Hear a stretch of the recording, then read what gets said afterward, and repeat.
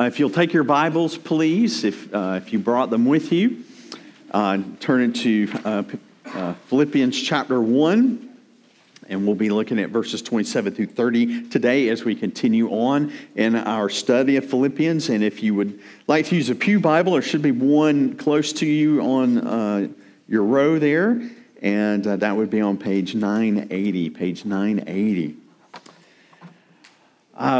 Kent Hughes, as I was studying this week, as I looked at his commentary on Philippians, and particularly this passage, he had this, illustration that really, I think, takes us to the place we need to be as we consider the passage before us today. He said this, that of Shakespeare's several plays involving King Henry V, they all begin with Prince Henry as a vain, dissolute young man who spends time drinking and carousing with old John Falstaff. But after a while, when Henry's father, the king, dies, something happens in Henry, and he changes.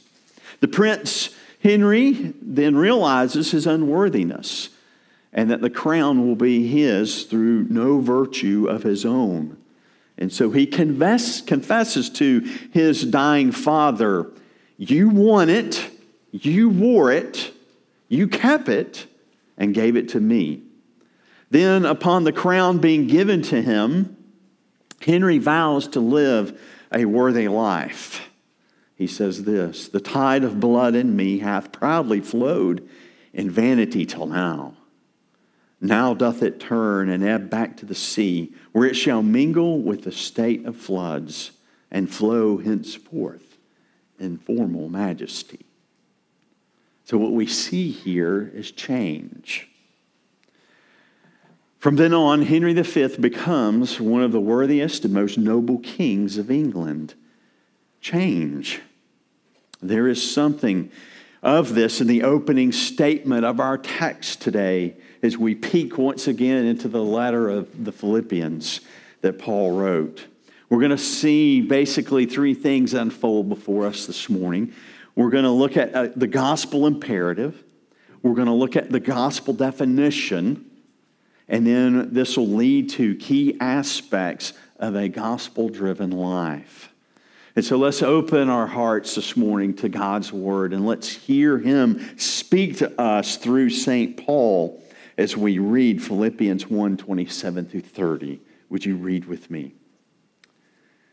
Verse 27, "Only let your manner of life be worthy of the gospel of Christ, so that whether I come and see you or am absent, I may hear of you that you are standing firm in one spirit, with one mind, striving side by side for the faith of the gospel, and not frightened in anything by your opponents. This is a clear sign to them of their destruction, but of your salvation, and that from God. For it has been granted to you that for the sake of Christ you should not only believe in Him, but also suffer for His sake, engaged in the same conflict that you saw I had, and now hear that I still have." This is the reading of God's holy word. Let us pray. Father, we thank you that the word of the Lord stands forever. We thank you for the truth that has been communicated to us through St. Paul, that we're able to peel into that letter and see the wondrous things that he wrote as he was inspired by the Holy Spirit. We're so thankful that these words engage our lives. It calls us, Lord, to look fondly upon the gospel and the deep love that you have for us. And so this morning, as we consider this passage, enlighten it to us through the power of the Holy Spirit, that we may walk worthy of the gospel. We praise you and thank you. In Jesus' name, amen. So let's look, first of all, at that gospel imperative that's here, the gospel imperative. Looking in at verse 27, Paul says this, "Only let your manner of life be worthy of the gospel of Christ. Whether I'm with you or absent from you, he is saying, whatever happens to me in any event, no matter what, be sure to live your lives, conduct yourselves as believers in Christ. Now, this is a pretty strong imperative that Paul has written here. However, I want you to hear a little bit of a difference in a few other translations by scholars and see if you can catch the difference. Listen to these translations. This is Moses Silva's translation of the passage. He says this: behave as citizens of heaven in a manner worthy of the gospel of Christ. William Hendrickson puts it this way: continue to exercise your citizenship in a manner worthy of the gospel of Christ. Did you catch the difference there? They use the word citizen, citizenship. Now, where did they get that translation? That's not what you'll read probably in any of your English translations. That's not what you'll read. Where did they get that? Well, it comes from the Greek text, and scholars say that one of the reasons why you don't catch this is because it's a little bit difficult to translate. And I think maybe the reason why it's difficult to translate into English is because Paul appears to be picking up on a cultural motif. And thus he's bringing to mind to those in Philippi the category of citizenship that we may not quite understand in translation. And so Paul is using a term that would have been commonly used in a social or communal or political discourse in Rome and Philippi. If you remember, this is a Roman colony. And this term, conduct yourself, was the normal term that would have been used when a civil leader or an upstanding elder in the community or even the state said something like this: act like good Romans. Be good Roman citizens. Remember that you're a citizen of Rome and act accordingly. Realize your privileges and your responsibilities. You know, it's kind of like if you're from the South. You're a little boy and you're going to go over to the neighbor's house and your mom says to you, no, remember where you came from and remember whose you are. It's that sort of a flavor here. So the Apostle Paul, it appears, is deliberately using this terminology because the Philippians were Romans. They were a Roman colony. And more than this, they're proud of it. They're proud of it. So he is drawing a parallel comparison here. He wants them to remember that they are actually citizens not just of Rome, but of a greater, more glorious kingdom. Now you are of the kingdom of God, a greater state and empire than Rome. They have, by grace, become citizens of the kingdom of heaven. Again, it's a great and glorious kingdom, and therefore, by grace, they are called here by Paul to live their lives accordingly. So he says, continue to exercise your citizenship in a manner worthy of the gospel of Christ. And so as we think about that for us, as we think about this imperative that Paul lays out for us here, let me ask you a few questions to consider. How do you view your life in terms of citizenship? Would you consider yourself more of an American than a citizen of the kingdom of God? How might you be living in and engaging in your world as a kingdom citizen? Do you think in those terms of how you live? Do you think about who you are and whose you are as you're living your life? Are you an actively involved citizen in the workplace, on the campus, at home? Are you striving? Are you serving? Are you loving? What about the other side of this, more of a personal side of things? Does Christianity actually make a difference in your life? Could you look at your calendar and your bank statement and maybe other things that point to how you live your life and see that your faith matters? Do we, as God's people, live like we are, and think about this, blood-bought, grace-granted citizens of the kingdom of our Lord Jesus Christ? Simply, are we living in a manner worthy of the gospel? Here's the thing. We must never let our manner of life, in terms of being worthy of the gospel, be turned backwards. We always have to look at the central fundamental of the faith, of the Christian faith, and grasp the essence of the gospel before we set up the practical expressions of that. What Paul is saying here is that the first and fundamental thing of living out of the gospel of faith is the gospel itself. So many times we want to put the cart before the horse. We want to think about we need to get right and then get the gospel. But what Paul starts with here is the gospel. The gospel is here, and then we live in light of that gospel. And so let's be reminded then in our second point of what the gospel is like before we move on to his very practical steps and what that looks like. So what is the gospel? Let's have a definition of the gospel that we can think about. Simply, the gospel is the good news or the story of what God has done to save sinners like you and like me. It is not about what we must do or even can do, but what God in Christ Jesus has done for us. So what does that look like? It's very simple. In the beginning, God created the heavens and the earth. That's really where the gospel begins.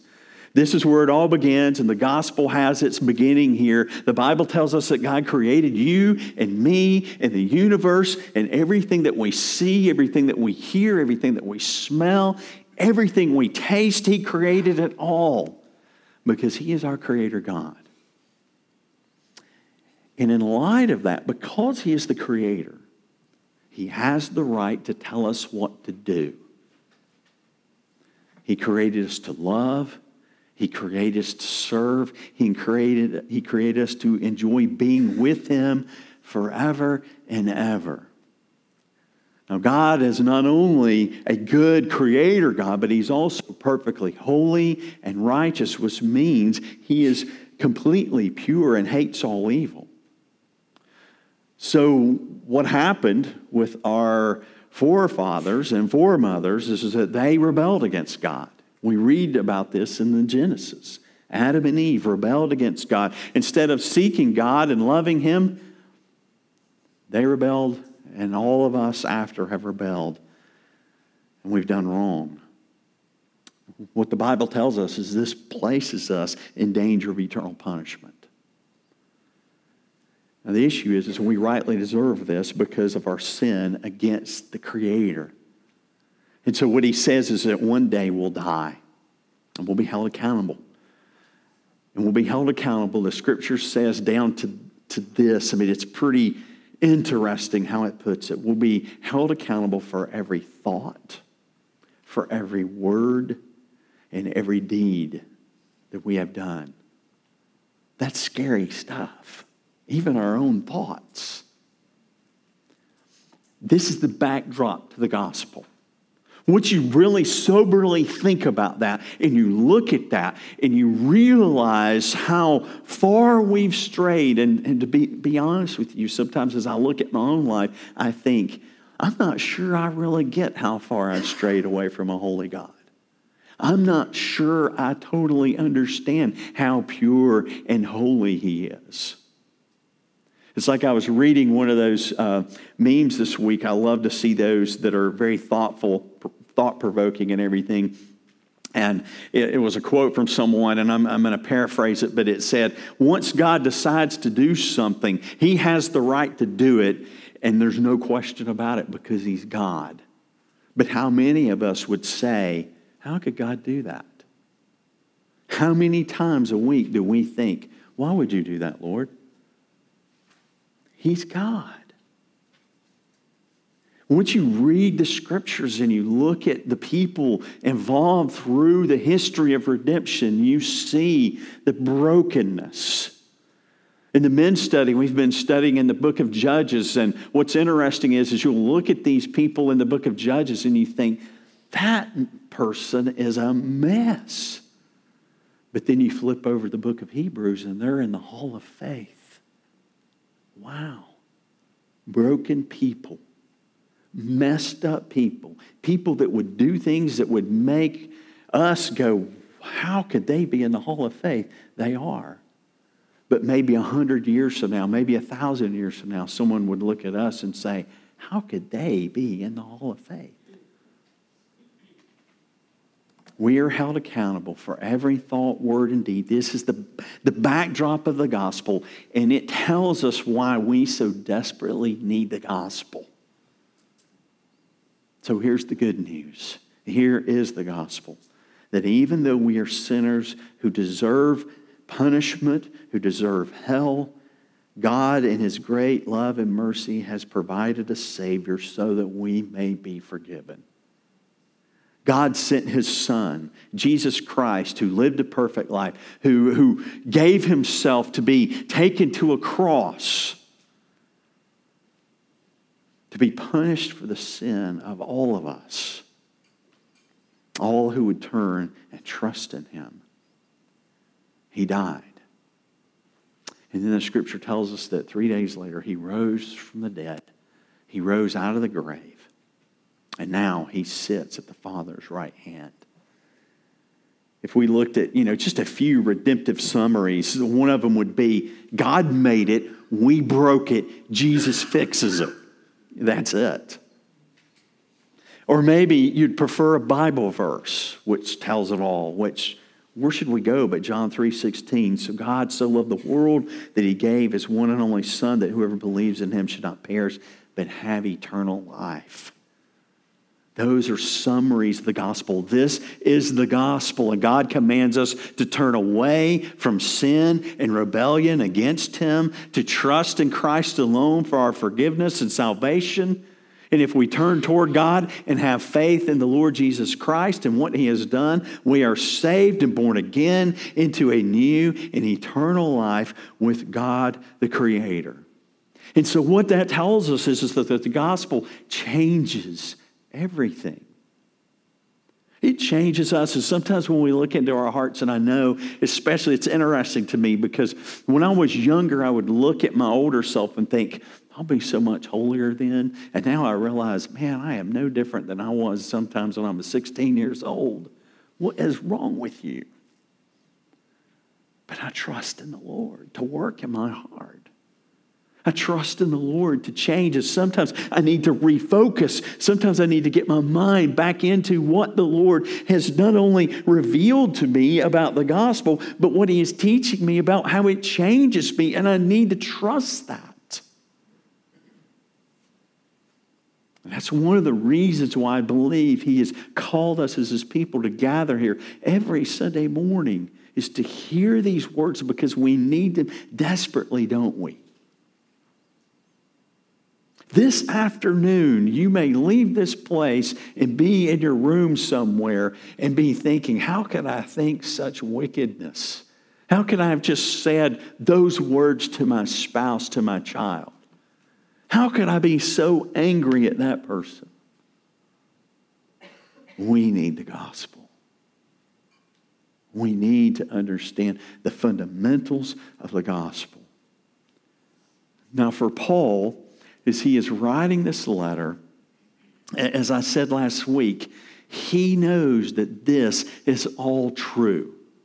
Everything that the Bible reveals about the history of redemption, all the ugliness, all the almost failures of a nation, all behind it, He's working and He's establishing, He's holding it together to in the fullness of time Christ came. Born of a woman, born under the law, to give His life as a ransom for many. Paul knew that this was true. And he could say with confidence, for me to live is Christ and to die is gain. In other words, if I live, I can serve Him. If I die, I'm in His presence. So he not only had an experience with the risen Savior when he was stopped on the road to Damascus, As he heard the voice of Jesus, why are you persecuting me? I don't know, who are you? And Paul comes to faith, but he also goes off and he hears the testimonies of all the apostles who were with Jesus. And he listens to them and he hears them. And so as he listens to these and he has the Holy Spirit poured upon him, he knows that this is all true. So he could sit in a prison and say those words, for me to live as Christ and to die as gain. And he was perfectly content in that. The Apostle Paul is urging us here to know and to believe the gospel as he has been an example to us. He is saying, live, conduct yourself, behave like a citizen in a manner worthy of the gospel. And in this, he's going back to the fundamentals of the gospel of Jesus Christ, because the only way you can live in that way is to grasp the gospel, is to embrace the gospel. For it is from this fundamental foundation of the gospel that we are called to live. As one writer said here, I just love this quote. He said, for Paul here, the responsibility for the Philippian spiritual growth rested with their appropriation of the riches of Christ. So basically, if we were to put that into different words, what we would say is this. We look at Christ and we say, you are glorious. We look at Christ and we delight in him. And in that being before him in his glory, in that delighting in him, in that receiving his love, we appropriate the Lord Jesus Christ, the gospel of the Lord Jesus Christ. We appropriate it and we live out of that. We never live in such a way to earn that, because we can't earn it. It's a gift. And so as you receive the gift, as you appropriate it, that's wherein we live. That's where Paul says, now let me give you some key aspects to the aspects of a gospel-driven life. Let me tell you then how you are to live this way.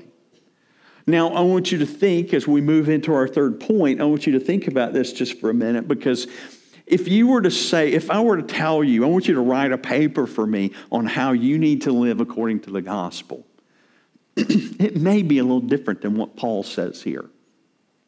But Paul, he's inspired by the Spirit. I want you to remember that as he writes this. He is inspired by the Spirit, and he's telling us some things here that are so appropriate for every age. I mean, you look at any age in the history since Jesus ascended into heaven, and you can apply this so strongly. So I want you to hear these, and I want you to think about them in light of it being inspired by the Spirit, empowered by the gospel. Inspired by the Spirit, empowered by the gospel. Let's look at verse 27 again together. He says, so that whether I come and see you or am absent, I may hear that you are standing firm in one spirit with one mind, striving side by side for the faith of the gospel, and not frightened in anything by your opponents. Okay, so, excuse me just a moment. The first thing that Paul says here is that we must be unwavering in our commitment to the gospel of Jesus Christ. Unwavering in our commitment. So the words here that he uses are stand firm. So I want you to look at it like cling tenaciously. And what are you clinging tenaciously on or toward or holding on to? What are we doing here? We're holding on to God. We're holding on to Jesus. We're holding on to the truth that he has revealed in the Scripture of the unfolding of the gospel. But we do that by the power of the Holy Spirit. Not alone, but, and it's interesting here because it's to the people, but in the company of one another. And I'll get to that again a little bit deeper here in just a moment, but I want you to have that picture. We don't do this alone. We do this in the power of the Holy Spirit in community. And so what we're doing, what he's calling us here to do is to believe, again, in the gospel, believe in Jesus, to trust in Jesus, to be rooted in Jesus, to be loving Jesus, to be hoping in Jesus, to be clinging to Jesus, and to be clinging to his authoritative word, which we receive by faith. And so once again, I talk about this a lot because it's a fundamental issue. He has called us to be people of the word. And so we have a reading challenge every year where we're reading through the scriptures together. I'm a little behind this week. I got caught up and then I got behind.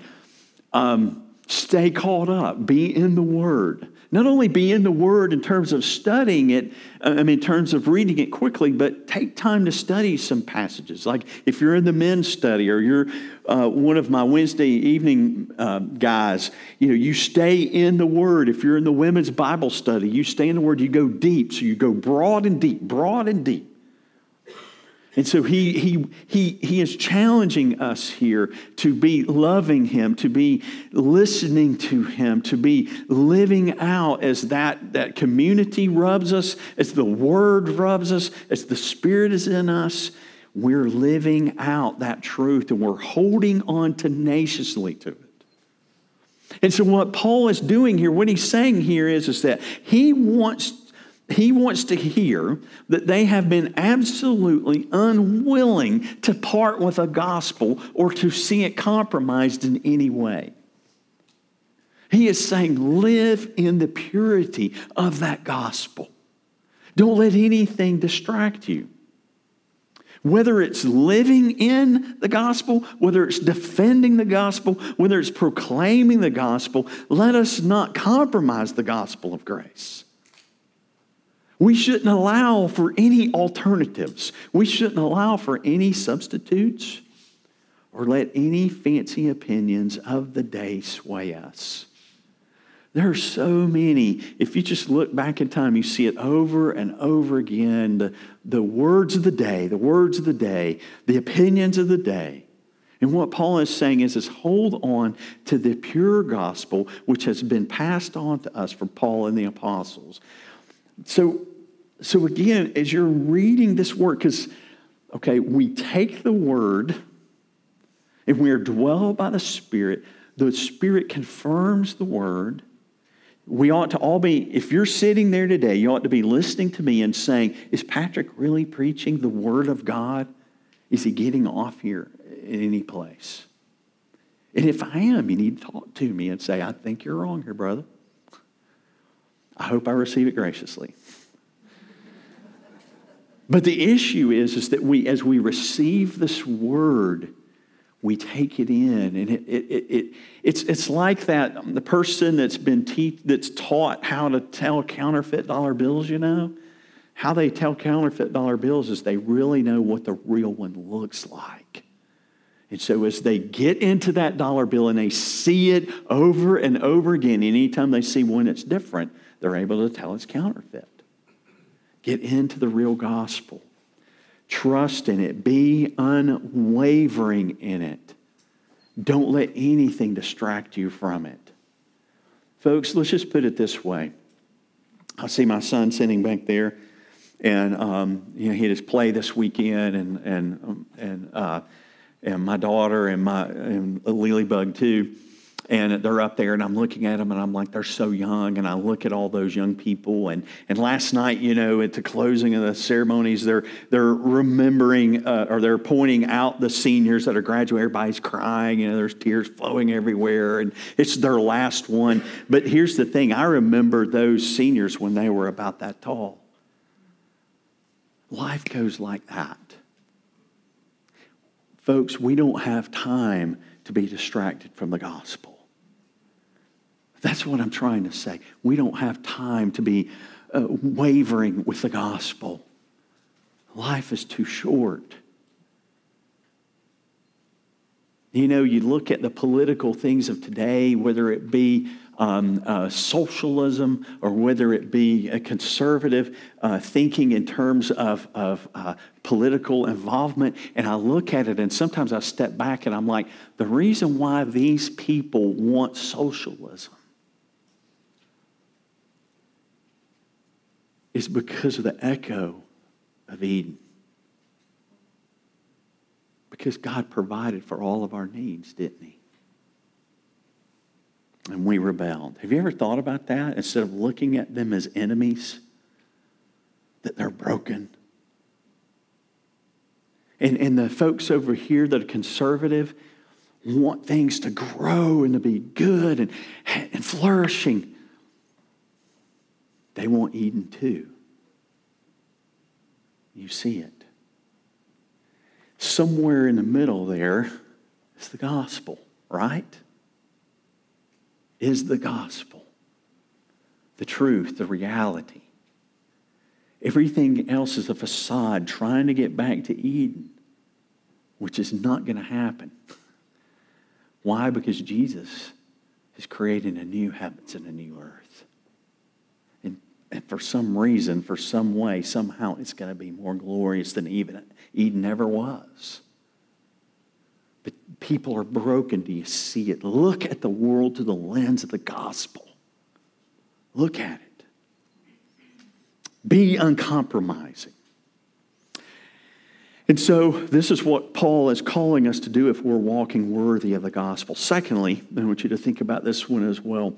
We must be unwavering in our commitment to unity. These things really in the passage are really tied together. It was hard to even think through this, how I wanted to divide it. If you look at the verse again and let it sink in, standing firm in one spirit with one mind, striving side by side for the faith of the gospel. Here Paul is painting a picture of what it looks like as a team. He's saying we're a team.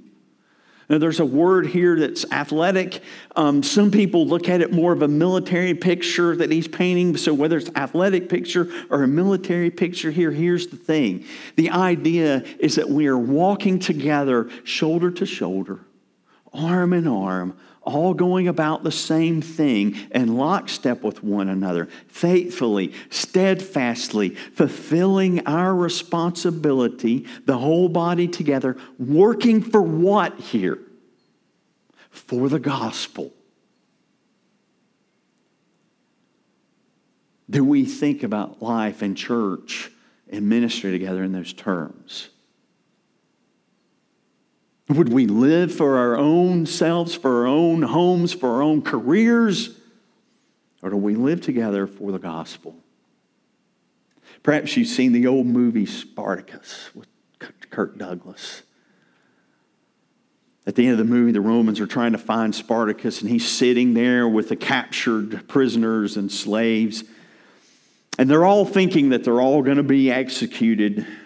They're all going to be crucified. But the commander says this. He says that they can all live and be spared from one of the worst, cruelest deaths known to man if anyone will just point out Spartacus. Just point him out. You'll all live. We'll crucify him. So you see Spartacus, Kirk Douglas there, and he's thinking. And he knows, see, this is the deal. This is one of those switcheroo things, right? He knows that really what they're saying is, Spartacus, you need to give yourself up to save these men. That's really what the guy's saying. And so you could see his mind thinking about it, and he's thinking, all these people could live, and he stands up. And as soon as he stands up, the guy beside him stands up, and he goes, I am Spartacus. And then right to the left of him, some other guy stands up and says, I am Spartacus. And then all around him, all the men in different ways, at different times, are standing up. I am Spartacus. I am Spartacus. I am Spartacus. Brothers and sisters, that's unity right there. That is loyal love. We step out together and say, I am Christ. No, I am Christ. No, I am Christ. And when we say that together in unity, what we're saying is I'm not just for myself, but I am for Christ. And what that means in turn is that I am for you. And you are for me. Because we are Christ. We belong to Him. We are in community together. Now, you know what? That's a different community to be sure. It's a little odd, you know? If you guys remember Keith Green, I always loved some of his live performances when I was a young Christian. One of them I'll never forget. He goes, I still remember, how creepy I thought Christians were. With their little creepy bumper stickers and all that. And I used to laugh and think, that is so true. We're so weird. We're a different group. Sure we are. We're people made up of different ethnicities and different countries and different sexes and all sorts of differences. And He throws it all together and He says, this is my glorious church. But then He gives us His desires, and He gives us, and through His Word, He gives us His desires, He gives us His morals, He gives us His values. And so we're different than the world. And because of Jesus, we are to love one another and stand together. And what that looks like is we join in, we sign up, we be a part, we pray often, we encourage much, we stand together in love as we strive for the faith of the gospel. We are the people of God. It's so easy to individualize our faith, isn't it? It's very easy. However, that's not Paul's vision. That's not the Bible's vision. So therefore, it is not God's vision. Why? Because think about it just for a minute. Step back and think about the big picture. We're made in the image of God, aren't we? The triune God, the Father and the Son and the Holy Spirit. And we were made to resemble our triune God in community. And so let us be unwavering in our commitment to unity for the faith, for the gospel, striving together to extend the gospel by our manner of living and our verbal witness to the gospel. This is what He's called us to have an unwavering commitment to unity. Finally, we are to live in fearless lives against real opposition. Now, what's interesting here is if you're reading along, it's almost like he just slipped that in there. Opposition, where is this coming from? What? You're giving us these, okay, great, but what is this opposition thing? So in verse 28, as we see, he talks about that. Where does this come from? Well, the reality is it's been underlining the whole text the whole time. It always does. And that's the interesting thing that we as Christians have to really grasp and understand. If you remember, Paul, in this letter, we're only still in the first chapter, but in the verses before, he's been sharing his circumstances. He's in the prison because of the gospel. He's not able to preach the gospel out there because he's in prison. And so you look at it and say, well, Lord, I'm the man that's supposed to be called to the Gentiles to preach the gospel. Why am I not out there? But it doesn't matter. Because the imperial guard that he's shackled to day and night, 24/7, 365 days, they've been hearing about the gospel. They know why he's there. And the rumors are going around. Not only that, but people out there who are seeing Paul in prison, still sharing the gospel, still trusting in the Lord and not wavering, are saying, man, I'm going to preach more boldly. Look at that guy. So even in these dire circumstances where he faces either execution or to be set free, which could be, he believes he's going to be set free here, he said. Even in that particular situation, he has no fear. He trusts in the Lord. Paul has been sharing in these circumstances. His circumstances are dire.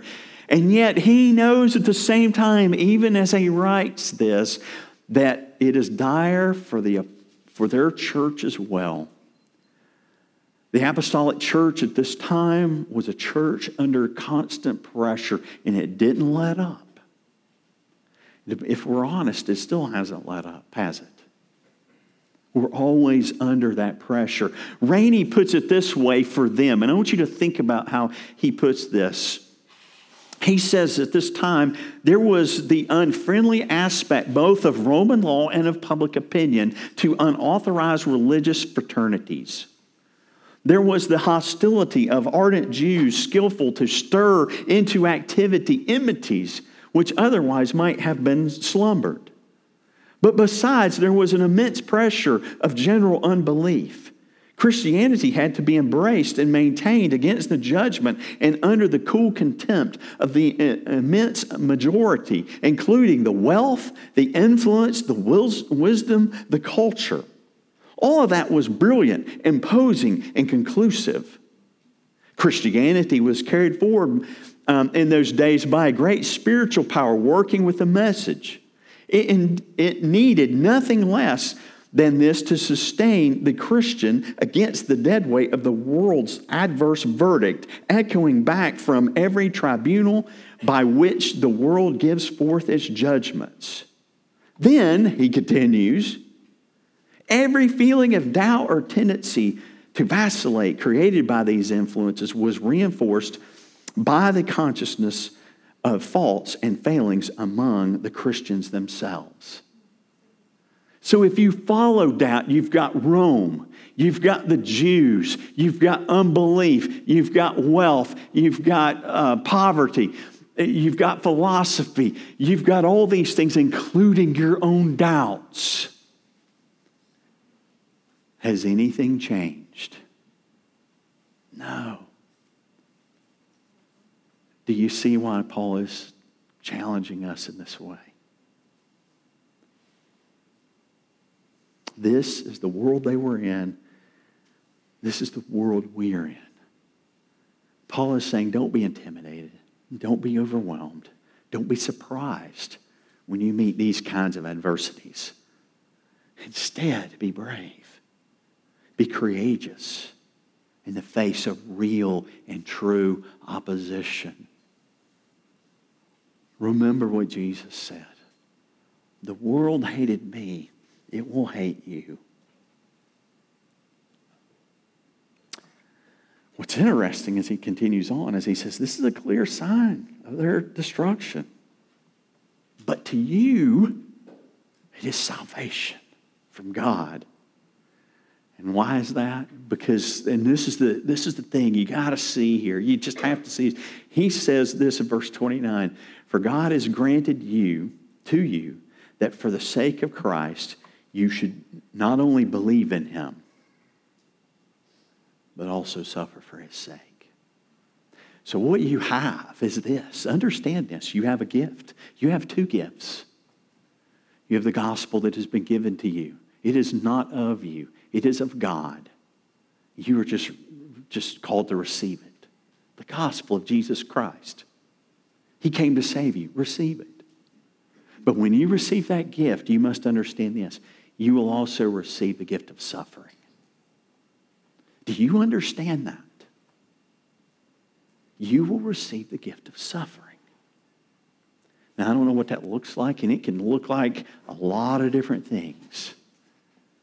But those are the gifts that you receive from God. But Jesus says this, behold, I have overcome the world. When he rose from the dead, he showed once and for all that he is the resurrection and the life. At that moment when that stone rolled away, whatever that power was that raised him from the dead, it echoes through eternity right now. And it says, behold, I am making all things new. It's already started. So in the midst of this broken world, it started. And when he returns, he's going to complete the process. So he tells us, look, live in light of the gospel. Delight in the Lord. Rejoice in His goodness and love for you. Spend some time today. You know, the young people are going to gather tonight and they're going to pray and they're fasting. But you too, as a church, spend some time today thinking about who He is. Delight in Him and rejoice in Him. I'll close with this. I found this quote this week by E. Stanley Jones, a Methodist missionary. And he says this: the early Christians did not say in dismay, "Look what the world has come to," but in delight, "Look what has come to the world." As we live in hope, let us rejoice that because we're here, because the Spirit is in us, we're bringing light to the world. Let us not be shaken. Let us not be dismayed, but delight and live out of the gospel. Let us pray.